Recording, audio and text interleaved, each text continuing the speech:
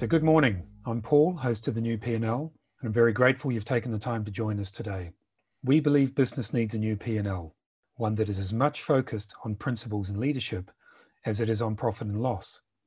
Because we know if your principles are right and aligned with your purpose, and your leadership has a clear vision and focus and strength and empathy, then your business will be in profit and not loss in so many ways.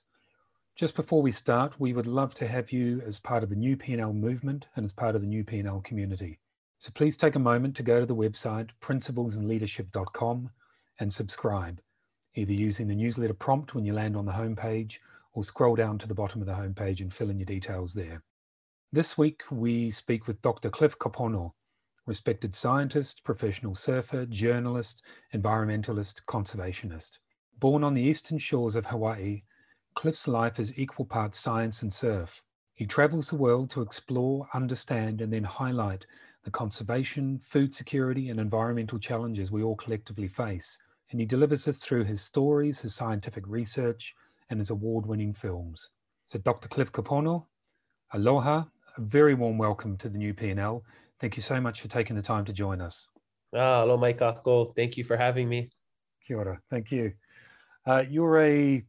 You're a scientist, you're an ecologist, conservationist, journalist, and professional surfer, and most of all, I guess, a very proud Hawaiian. So it'd be great to start the conversation with you giving listeners a bit of an idea of what your professional and personal life looks like each day. How do you manage those quite diverse responsibilities on a daily basis? Yeah, I'm real fortunate now to be in a position where my life is equal parts surf as it is science. And what I try to do is celebrate different waves by surfing them, and also learning about their culture, the people of those places, and also the ecology of the place. So that's something that, as a surfer who has opportunity to visit these incredible places and practice the art and culture of wave sliding, I'm also put in a unique position that I'm able to learn more about these reefs and these ecologies, and hopefully I can use my formal training in science to maybe help positively impact those places, not just extract it selfishly for myself. Your Hawaiian culture naturally plays a fundamental role on your perspective in life and what our relationship should be with the natural world and with our environment. And we discussed in the briefing call for this, the responsibility you feel on behalf of your tupuna, your ancestors, to help protect both your world and the wider world as well. What unique perspectives do you believe your Hawaiian culture brings to your conservation and your scientific work? How does it sort of flavor and temper the work you do and put perspective on that? Yeah, I feel like the Hawaiian culture, for me, my heritage has allowed me to I feel like a starting place, like an identity, which I believe is so powerful, especially as I go and now look at different maybe problems or challenges and opportunities across the world. I believe by having a strong sense of who I am and where I come from, I'm able to use that to better move forward without second guessing where I'm coming from. And I think in our culture, how we often think about this idea of looking to the past in order to go to the future, by having that, I guess, a security in my past. I don't get caught up too much in if I'm contributing in the wrong way or the bad way. I feel like I'm just moving forward, and science has become a tool that has allowed me to articulate some of my cultural practices and surfing. So I guess it's almost like science and surfing to me is very cultural, and it's helped me to feel a sense of purpose. And because they both are very in line with my ancestral teachings, it just makes things a lot easier for me to feel good about. I'm not kind of all over the place thinking, am I doing what I'm supposed to do? Is this really my calling or my purpose? It's embedded in my people for thousands of years. So I don't look back. I just kind of keep going forward, Yeah.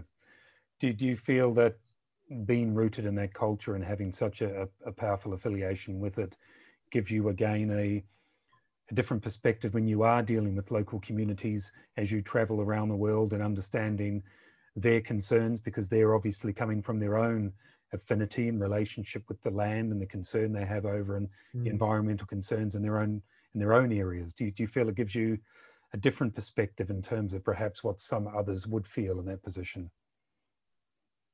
Yeah, I personally feel by coming from Hawaii, we've had so much social, cultural, economic change over the last 200 years that there's a very complex social system that exists here.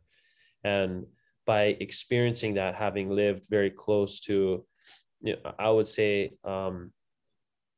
my grandparents and my great grandparents were at that time when the kingdom was shifted over into control of the US government. So there's still a very recent history of an upheaval of an identity of people on a sovereignty level. And by understanding the complexities of it now, third generation, I'm first generation on my father's side to be born in the United States of America. Like my dad was born in the territory. His father was born in the kingdom. So like there's different like social dynamics that have happened, and it's incredibly complex. And outside of just being an indigenous person, the complexity of society just within this short time scale has provided me maybe with a perspective that is it's double-edged. There's trauma, there's intergenerational trauma, but there's also the acceptance of change because it's so familiar to my life, not having computers and things like that, it seems foreign to us. It's so included into our contemporary perspective. Like having a global connection to me seems very Hawaiian in a way. I don't know how else to like really put it, but with that, I think it helps me when I see the complexities of societies and civilizations in different spaces on the planet. It gives me maybe a way not to just get caught up in the like the drama of the politics or the drama of the finances.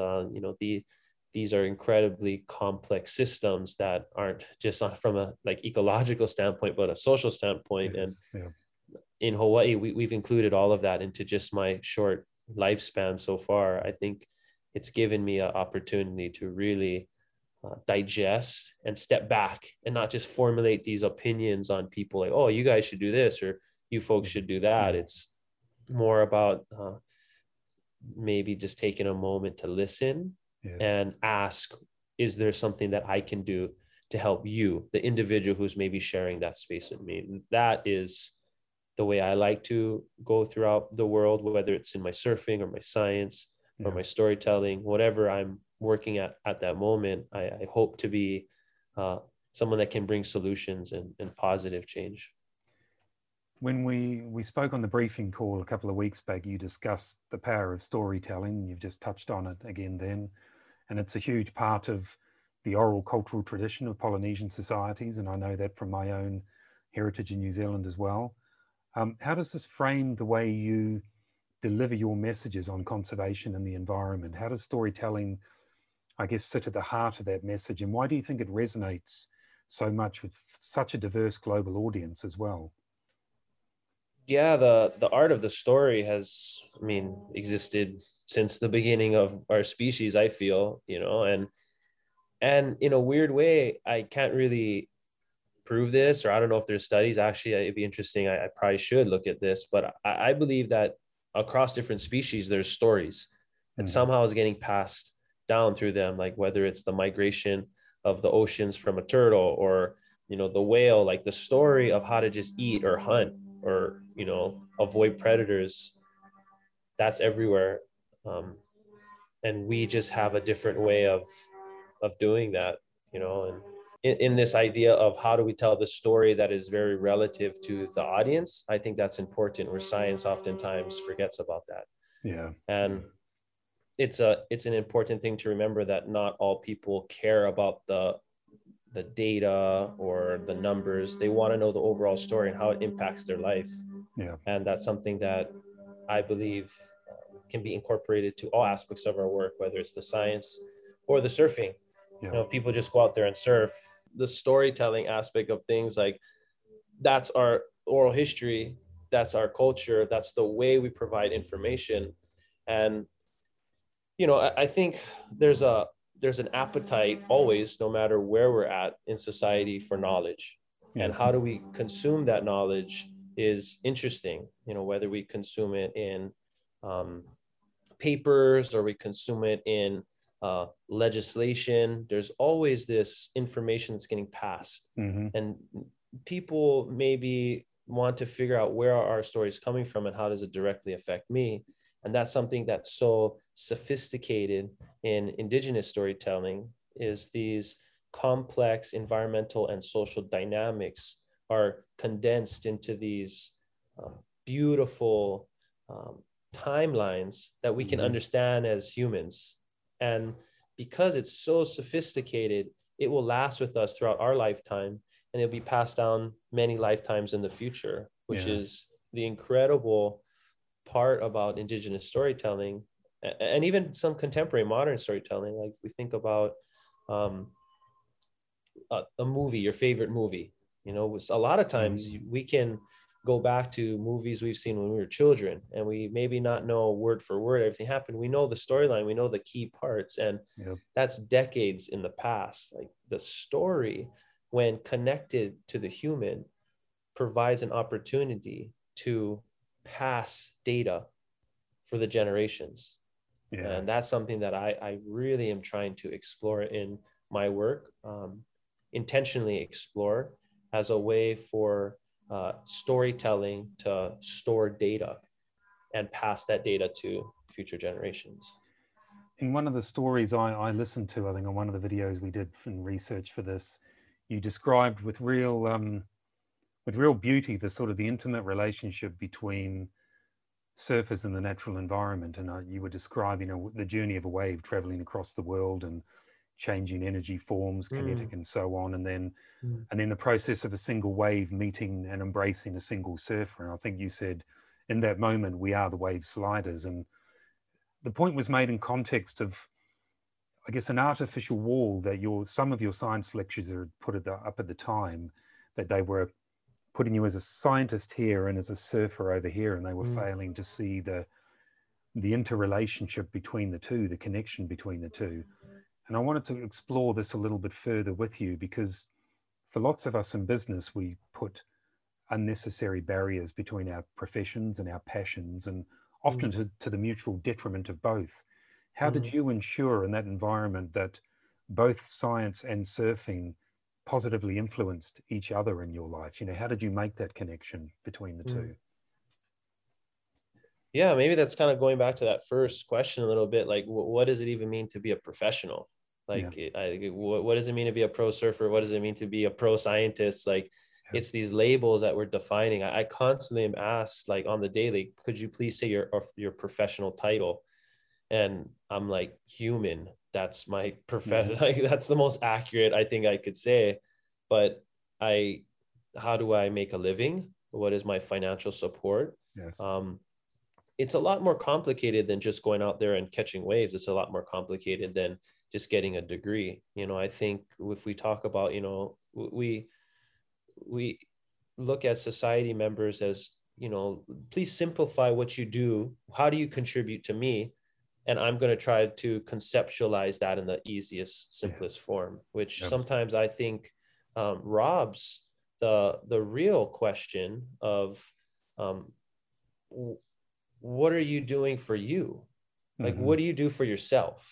And sometimes that's not just a job. Sometimes that's time with family. Sometimes that's doing the things that are about self-care. Sometimes it's helping others, you know, and I think that maybe could be a more important social question begin to ask strangers or, you know, people, because I've really started to learn that people start to affiliate themselves with others when they want what they have in a weird way. You know, like, oh, like you work on Wall Street. I want to work. That sounds cool. I heard seen it in the movies. I want to work. But like I met a few people work on Wall Street and they're like stressed, like crazy. Like I really like I mean, I'm sure there's people who are stoked on Wall Street and working in that piece of society, but I think that's just those blanket statements. They oftentimes, like I said, they'll provide this idea that is not accurate. Like right now, I'm supported to find the best waves on the planet, whether they're in my hometown or whether they're on the other side of the world, and gather imagery and stories that I can be used to celebrate in the surf industry platforms, whether that's the World Surf League or whether that's Surfline or the magazines that still exist. If I can find that imagery and those stories and celebrate it where there's an audience that want to celebrate as well, I get my contracts renewed. And in science, it's very similar, where I need to find these stories about the way these ecosystems operate or potentially can be protected in order to provide that to an audience, which is oftentimes the scientific journals, which then can show to grant writers that I'm worth more money as these contracts get renewed. So for me, I feel like I'm living a lifestyle of someone who loves adventure, loves exploration, who loves the environment, and is trying to enhance my life, elevate my happiness by being outdoors, and also be a better environmental steward of those places that I enjoy being in. That's the character which the job I'm trying to have. And how I make a living off of it, I look around for investors who are willing to celebrate that perspective. And the investors right now, a majority of them belong to the surf industry, whether they're clothing brands or surfboard brands or water bottle brands. These are people who are into that. And also investors like the National Science Foundation, where I can communicate to these national endowments that I have the capacity to travel to these exotic destinations, perform this athletic feat in the ocean to include a diverse audience, and then communicate to that audience the types of ecological function that these waves are providing the world. So that's the story. And now it makes sense to them. They're like, oh yeah, that sounds great. Everyone is like, oh, a surfer who cares about the reef, not just going to want to party and everything. Like this guy wants to get good waves, but also engage community. Like that looks like a positive look for us. Let's back them on this. Okay. The National Science Foundation, we want to break down that ivory tower. We want to not have people feel like science is not relatable to them. Oh, this surfer can bring them in. So, am I the best scientist? I don't know. I don't think so. Am I the best surfer? Like, I don't think so. But collectively, the storyline here is bigger than the surfing or the science or the surfer and the scientist. The story represents something that I believe people are craving for. They want to see people who are out there that can operate on a very high level in whatever it is, whether it's baking cakes or riding 100-foot waves. They want to see someone who's very, very good at something that they're doing, but they have a purpose. Because what I've recognized is my privilege. I didn't grow up with a lot of financial resources, but I grew up with an immense amount of cultural resources. And I have to celebrate that privilege and use that privilege. Like some people have other privileges, like as men, we have privilege in that sense too. On top of that, even though I come from a marginalized community, I can still recognize that I have privilege in that I grew up with clean water and clean air and a strong sense of family and culture, which sadly right now across the world is so lacking. And there's people maybe that I thought grew up a lot wealthier than myself, or had more financial resources. I thought, oh, if I just had that, I would be happy. And now that I'm moving into these other phases of my life, I'm recognizing that those people sometimes, without that strong sense of identity and connection to place or people, oftentimes are lost.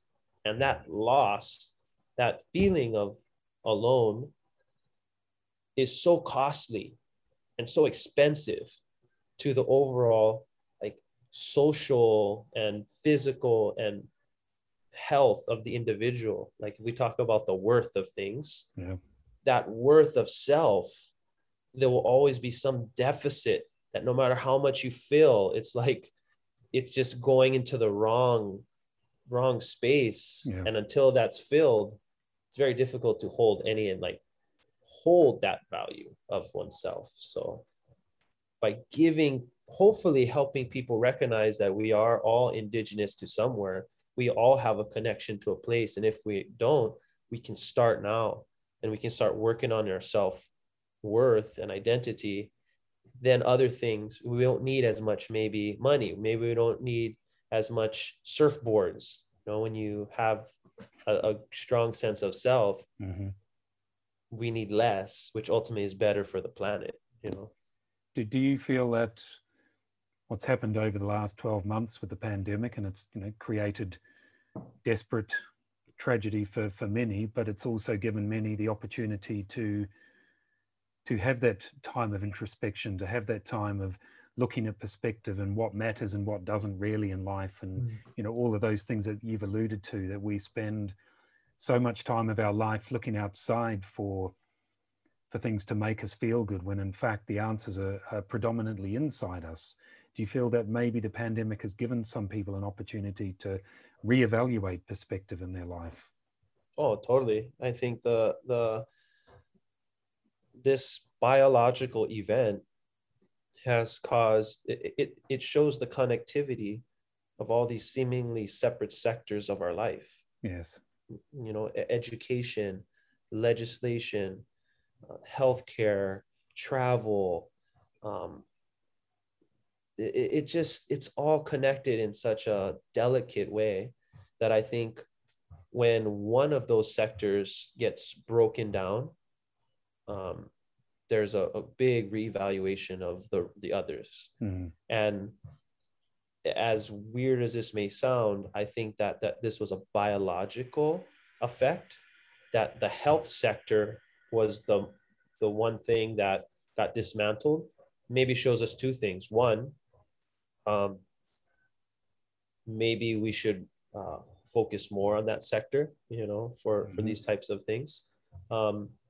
Maybe it shows that the way we operate in our society, that when the health sector is tremendously impacted, it doesn't really affect the rest of the other sectors. Whereas if government was to go down, or if say military was to go down, those things, if those were to fall apart, I think there would be some serious consequences on a global scale. But when health is impacted, we can still operate. And though there was a lot of deaths, and that was a travesty, there maybe we don't have our health as a foundation of our global society. Maybe we need to focus more on that. Secondly, I think that we can see how, you know, moving into a place where we can't move around, we're forced to really think about, where am I going? Yes. And we spend a lot of time, like the stillness, this caused the whole planet to be still just for a moment in time, which in so many cultures, Eastern, Western, Northern, Southern, there's value in the stillness. And that we're now still, and we're beginning, I guess, to move around a little bit more, but having that stillness, it's so valuable, I think, to reevaluating, like you said, what's important. And also, I think, reevaluating our worth and our own value. Like society now, I think, can accept that if you don't make it to work, you can still do work, you know, and that's going to just shift a lot of the way we do our jobs. And I'm glad I'm not glad for the deaths and the loss of life and the impact of people who are going through a lot of issues because of this pandemic. What I am is that we're starting to pay closer attention to our health, and we're starting to pay closer attention to the way we look at how we move around. Yeah, yeah. In one of the videos I watched when I was researching again, you cited Larry Bertelsmann, one of the legendary Hawaiian surfers from the 70s and 80s, and he had that fundamental belief that anything is possible. And I think you cited when he was out on a 5-5 twin fin, I think was with the example you provided, and just sort of coming down and doing the dance with that wave and going in and out sharper than Jerry Lopez or anyone else was. And you could relate to him more, you said, because he wasn't a Hawaiian doing amazing things on the world stage, unlike some others in that community. How did Larry and his philosophy inspire both your surfing and also your scientific career, you know, to believe that anything is possible, to believe that you can become a scientist, believe you can become a world champion surfer? And I guess, how do you now in turn inspire the next generation of young Hawaiian scientists and conservationists and entrepreneurs to also believe that, to also believe anything is possible? Yeah, Larry Bertelsmann, like you said, he was just an incredible talent in the ocean, and such a gift for Hawaiian people to be able to see someone who had his share of challenges in that professional surfing world. He was also able to hone in onto something positive. Anything is possible. Mm-hmm. Like, you know, when you reach a level of stardom, which I don't know, but, you know, Larry Bertelsmann, he was celebrated and said to be perhaps the first professional surfer that was able to make a living outside of surf competition. Right. You know, it's just endorsements and just the look of being a surfer. Where up until that point, the only individuals that were celebrated didn't look like Native people. Yes. They looked like someone from Southern California, which always limited my own ability to feel that I belonged in that world of professional surfing. Mm-hmm. Even though I believe my ancestors were the first to provide, I know definitely the ancestors were the first to share the art of wave sliding, stand-up wave sliding with the world. I just didn't see that before, and Larry provided this really present representation of a Native Hawaiian being on the world stage, mm-hmm. on his terms. Yeah. And he was celebrated to be that, a very lucrative professional surfing career outside of the parameters which only existed before. You only got paid when you win the contest. He didn't have to. He was rolling around in a Rolls Royce and his surfboard that looks like a Pepsi can. Like, it was like, it's insane to think that this person was able to transform and contribute to not just surfing, but translate that into skateboarding. And from those types of maneuvers into snowboarding. And he is very, I don't know if there's enough credit given to Larry Bertelsmann and his contribution to board sports. And for me to see that, I got so excited. It was a little discouraging that this was like in the 70s and 80s. And I mean, I'm trying to do this in like the 2000s, but especially like, you know, maybe in like the 2000s is now, but I knew that it happened before, so it could happen now again in some capacity. Maybe not the same way, maybe not as big as maybe he could do it, but it gave me a belief that anything is possible. Yeah. And I just was so like proud that, you know, he wasn't saying, I'm the best, I'm going to crush everyone, no one can beat me. It was anything is possible. And like, you have a choice at that. Like I said, with that level of stardom, you can say whatever you want to say and people are going to listen. And he chose to say something positive. Like, I'm like, it just makes me feel so good, you know, inside, to know that someone took like that opportunity when he had the microphone to say something good. Yeah. And now with me, I'm to see how he changed the game. I would like to contribute to the same like song that he sang. Mm-hmm. You know, I'm hoping to show that I didn't go through competition. I actually didn't go through um, really growing up as like being primed to be a professional surfer. Like I want to show that, yeah, anything is possible. Even if you go and get a PhD in chemistry, you still can be a professional surfer Yeah. if you put the work in. Yeah. And that's to me what I want to share with the youth and hopefully my contemporaries, that Mm-hmm. just like Larry said, everything is possible. Look at this. This is, no one would have ever, I think 5 years ago, people wouldn't have thought that you could make a living out of being a surfer scientist. Yeah. But it's possible. And it just requires a little bit of work. And I think um, it requires the individual to put a lot of the distractions to the side. Yes. You know, Yeah. in both science and surfing, I just want to contribute on a global level, something that makes me feel like I have a voice and that my voice is valuable, which in a weird way makes me feel like what has happened to my people was an injustice, but it doesn't mean that we are less than. It doesn't mean that we aren't worthy of contributing. To me, I hope to demonstrate that there are people out there on a global level, whether it's the New York Times or Surfer Magazine, like these people celebrate native Kanaka Maoli perspective. Mm-hmm. And I just got lucky to be able to like pass it over to these people and these institutions for them to see it. And once they seen it, they're like, that's rad. Like, we want to be a part of that. And I can be like, that actually wasn't even me. That was my people's story. And in a weird way, it just fills that void.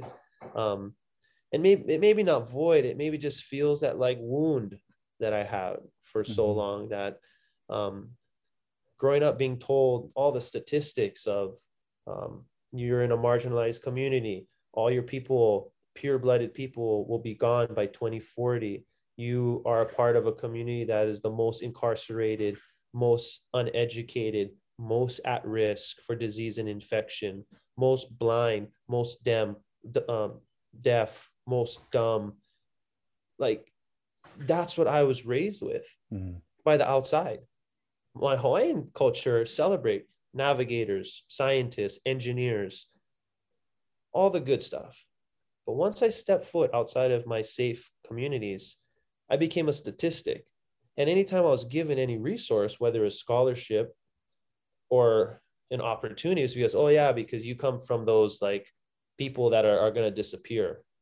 And that just never sat well with me. Like I started to believe it in a time. I became a lot of times the aggressor and the victim at the same time, because that's what the society on the outside was telling me. And once I was able to, by luck maybe, and some really amazing people in my life to help steer me in a certain direction, I was able to see like, no, those people that were just citing statistics were ill-informed, and that the highest level of influential organizations and institutions care about what the Hawaiian people have to say.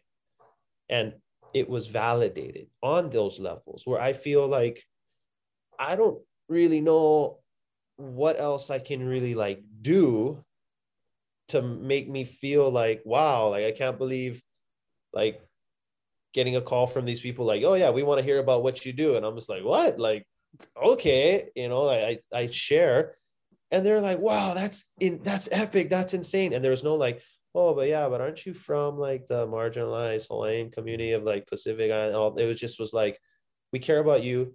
Doesn't matter about race, doesn't matter about gender, sexual orientation, religion. They just wanted to know the perspective. And though I didn't tell them, well, that's like Native Hawaiian perspective, I just sat back, gave it to them. They consumed it so quickly. I just was like, it's good. It's all good. We just have to put ourselves, I believe, as a marginal community member, in a I believe that I needed to find a way to connect. And once I found a way to connect, the information was seen as valuable. And I limited my own connection because prior to going up to the continent, I was very anti-foreigner. I was very protective of my culture. I was very protective of my conversation. I didn't interact very much with anyone outside of the Hawaiian community out of fear and out of the traumatic experiences. But once I was able to put that down, my hands were free to be able to connect with so many others. And from there, I believe it just moved into such a cool space where now I think about like, that's what Larry was on. Like Larry was on that connection, people probably looking at like, what is he doing driving the Rolls Royce and, with the big aviator glasses and flying private jets and stuff. Like people didn't get it, but I'm like, I don't do that stuff, but I mean, I feel like once he connected onto a global level, like all those insecurities and all that, like kind of things that don't necessarily matter got kind of shaken to the side. And I hope to show that with future generation, the youth, and even, like I said, contemporaries and peers, like if there's anything that I can do, like I have my challenges every day. I have many challenges in my life, but by and large, I truly am like happy.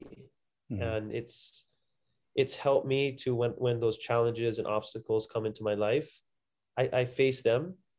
And I don't feel I need to like complain about them and like make a big issue about it. The same way as when something really good happens, I don't really need to like tell everyone about it. Like I don't need to tell everyone my income. I don't need to tell everyone like if I got an award or whatever. Like it's just cool.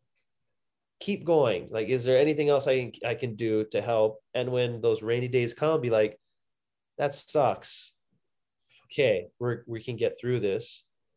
And if there's someone that's experiencing the same thing, that's where the value comes in on like a personal level, not trying to blast out to society like I'm better than all you folks or like, look at me. It's more like, oh, you're feeling a certain way.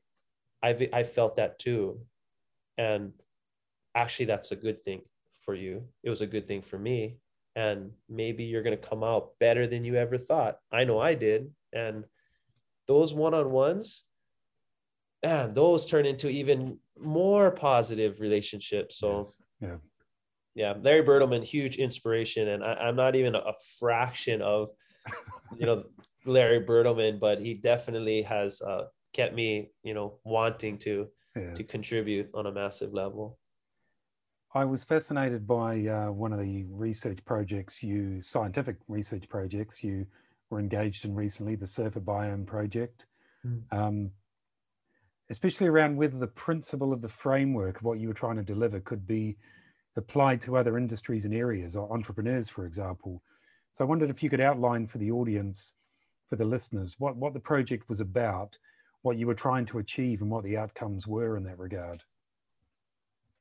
Yeah, so I mean, really what I was trying to achieve was a surf trip. But it was more, I think, that was in 2016, I think. And I was halfway through my graduate school in California, and I just was like a closet surfer. I didn't tell any of my professors that I surf, and there's still this is prior to any type of sponsorships or anything. I had some support when I was younger, but when I chose to dedicate my time to academia, I didn't care about the surf industry anymore, and I wasn't trying to engage and contribute to the surf industry. But I wanted to maintain a certain level of proficiency, because I believed I've invested so much of my time into achieving that proficiency that I didn't want it just to be like, I was so close to being pro and then, something. I didn't want that story. So I was like, I'm not even going to talk about that, but I'm going to maintain. So if I ever have to surf, my surfing can speak for itself. You know, it's like the underground or whatever. I just wanted to maintain that because there's no amount of money or sponsors or covers on the magazines that can hide you from the reality when someone sees you surf.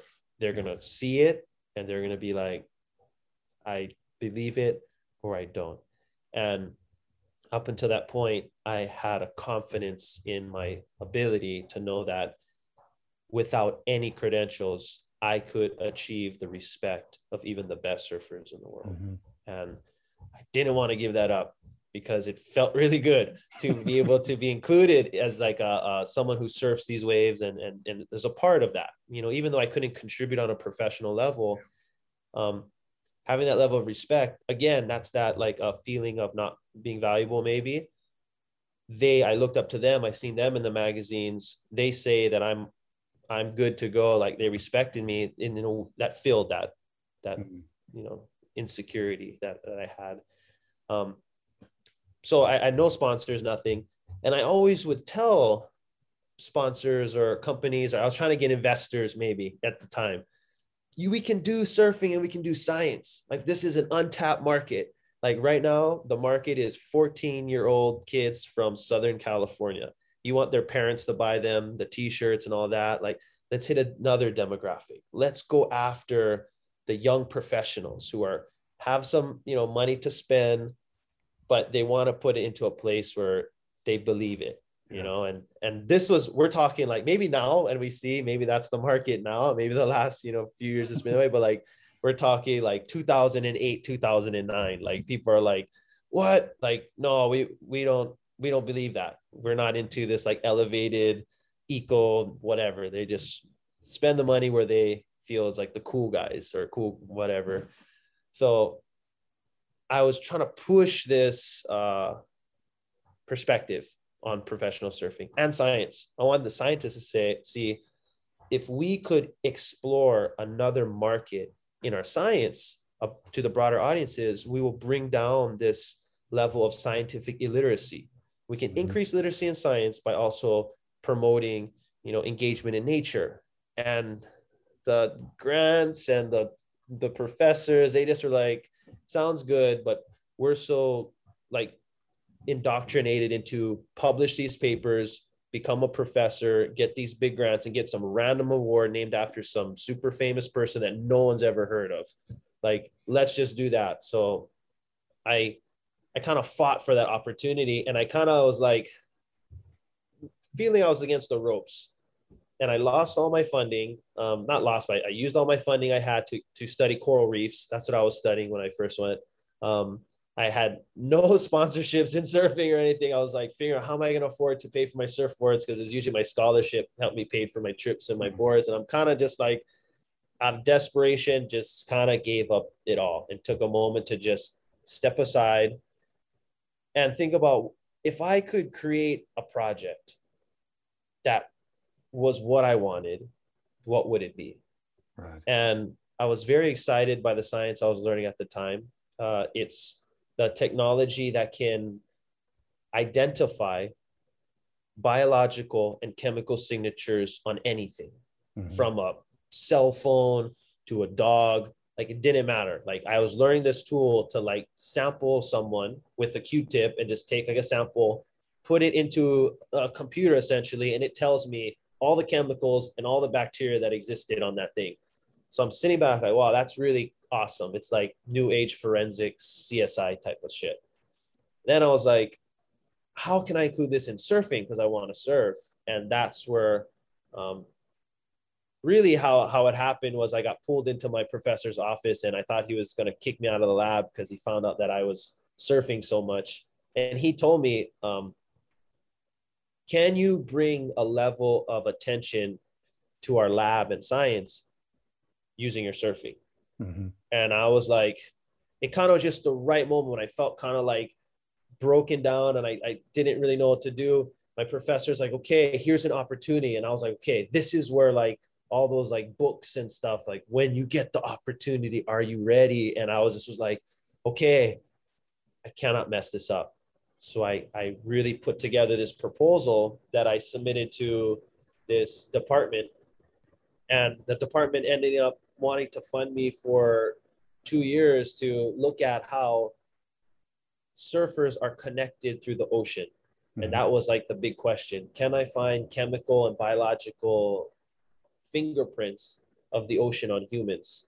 And surfers were the cohort that I went to study. And I ended up including my own selfish destinations I wanted to surf, North Africa, Ireland, and like back home. All the waves I wanted to surf, I put it on the list, and I ended up surfing them and making really good friends. Um, and even that during that time, like I still didn't have sponsors, and the fellowship really only paid for like my tuition and a little bit for my like food. Like it wasn't like that was the project that everyone jumped on and invested in. And I just kind of like made it seem like it was being backed by these, like I got an article in like surfing magazine, and I was got this big fellowship to do it, which like, I mean, it wasn't that much, like really, when I think about it now, but I just like, I'm sponsored like to do this by science. And then I ended up just doing it, and finding out that indeed the ocean does have a fingerprint that it leaves on us that is identifiable through genome sequencing and mass spectrometry, to very contemporary analytical techniques in science. Wow. So I mean, that shows that um, like nature, we leave our fingerprints around nature and our environments, but the environment has such a uh, unknowingly impactful uh, part of our life.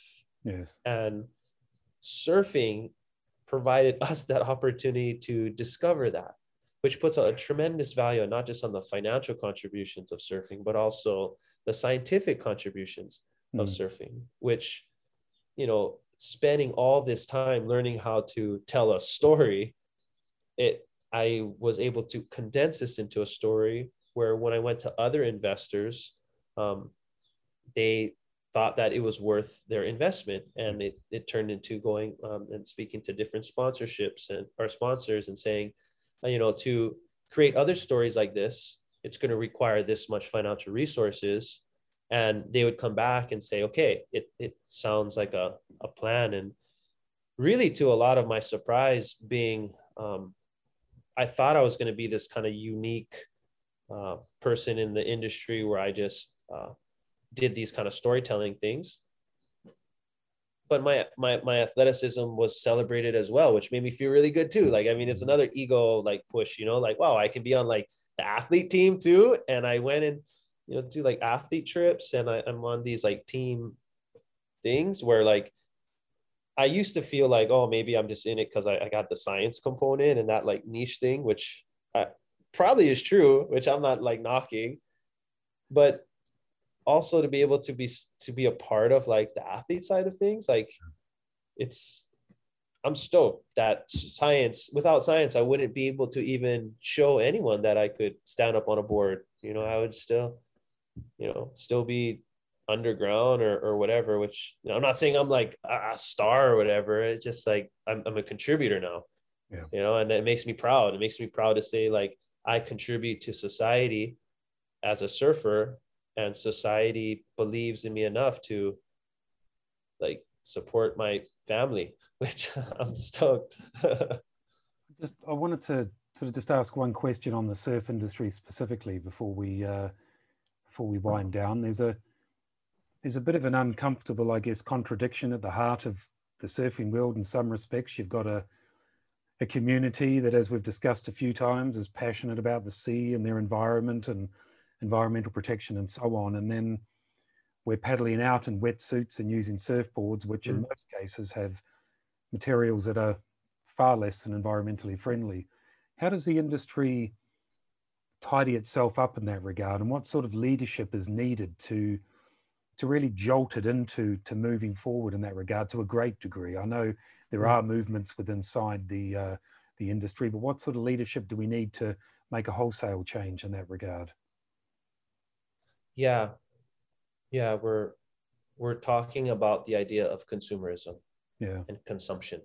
And, you know, by and large, I believe many would argue consumerism is the problem, which to me, it's an oversimplification, again, going back to the complexities of our society. Consumption is very human, you know, it's very organismal. Everything consumes. But the difference between the other species on the planet is what they excrete is consumed by someone else.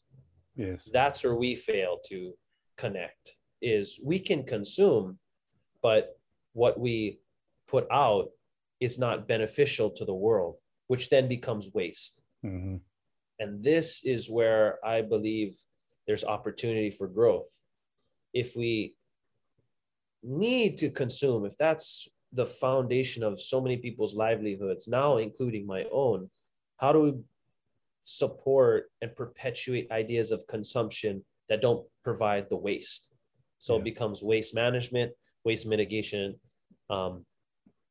which to me is where I try to align myself with partnerships who are very open and willing to modify their waste streams, who are willing to figure out ways to reduce that amount of non-valuable excess which is produced.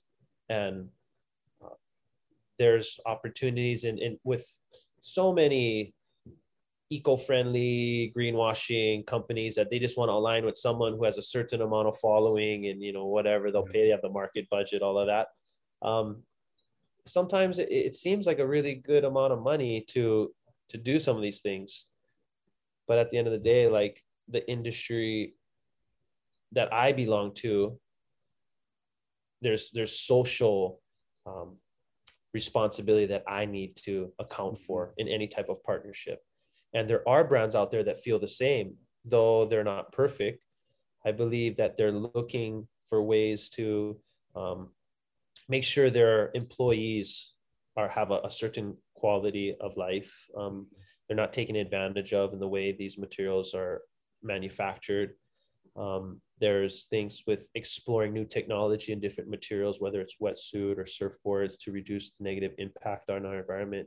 And there's also like campaigns and opportunities to provide resources to individuals who are trying to make positive change in their communities, such as grants and things like that, which I really am a fan of, is the idea that some of these large corporations don't just donate to a nonprofit or 1% for the planet. Those are all great ways, but there's also brands out there who are taking large chunks of financial resources and putting them into the hands of people who are on the community level, the grassroots level of trying to better the environment in their community. And those are the types of things that I believe brands are exploring, and it's becoming more common. There's a lot of big retailers now, online retailers especially, that are demanding some type of environmental component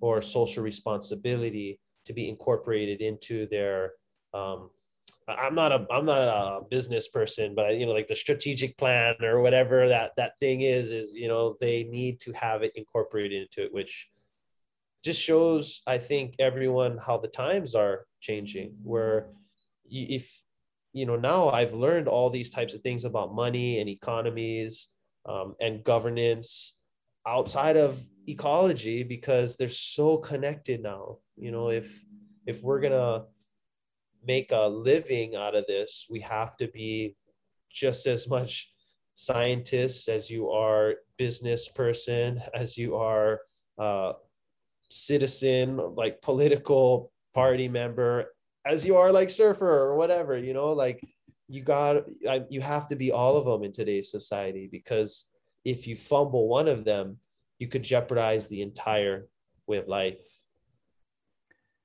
Very wise words upon which to end. Dr. Cliff Kapono, thank you very much for your time on the new P&L today. Mahalo nui. Thank you. Thank you. Namihi. If you'd like to learn more about Dr. Cliff Kapono and the work he does, please go to www.cliffkapono.com, www.cliffkapono.com, and all of the links will also be in the notes that accompany this podcast. And as mentioned in the intro, we would love to have you as part of our community. So please go to principlesandleadership.com and subscribe. And do also take a moment to rank us or review us. We genuinely appreciate it, and it all helps with our ratings and our rankings. This has been an incredible conversation today with Cliff. So please don't forget to also pop back on Friday for the new P&L to the Point, where we will break down today's conversation with Cliff and offer a summary of the key points you can take away and use in your business and in your life. So I'm Paul, host of the new P&L. Thank you once again for listening, and have a great day.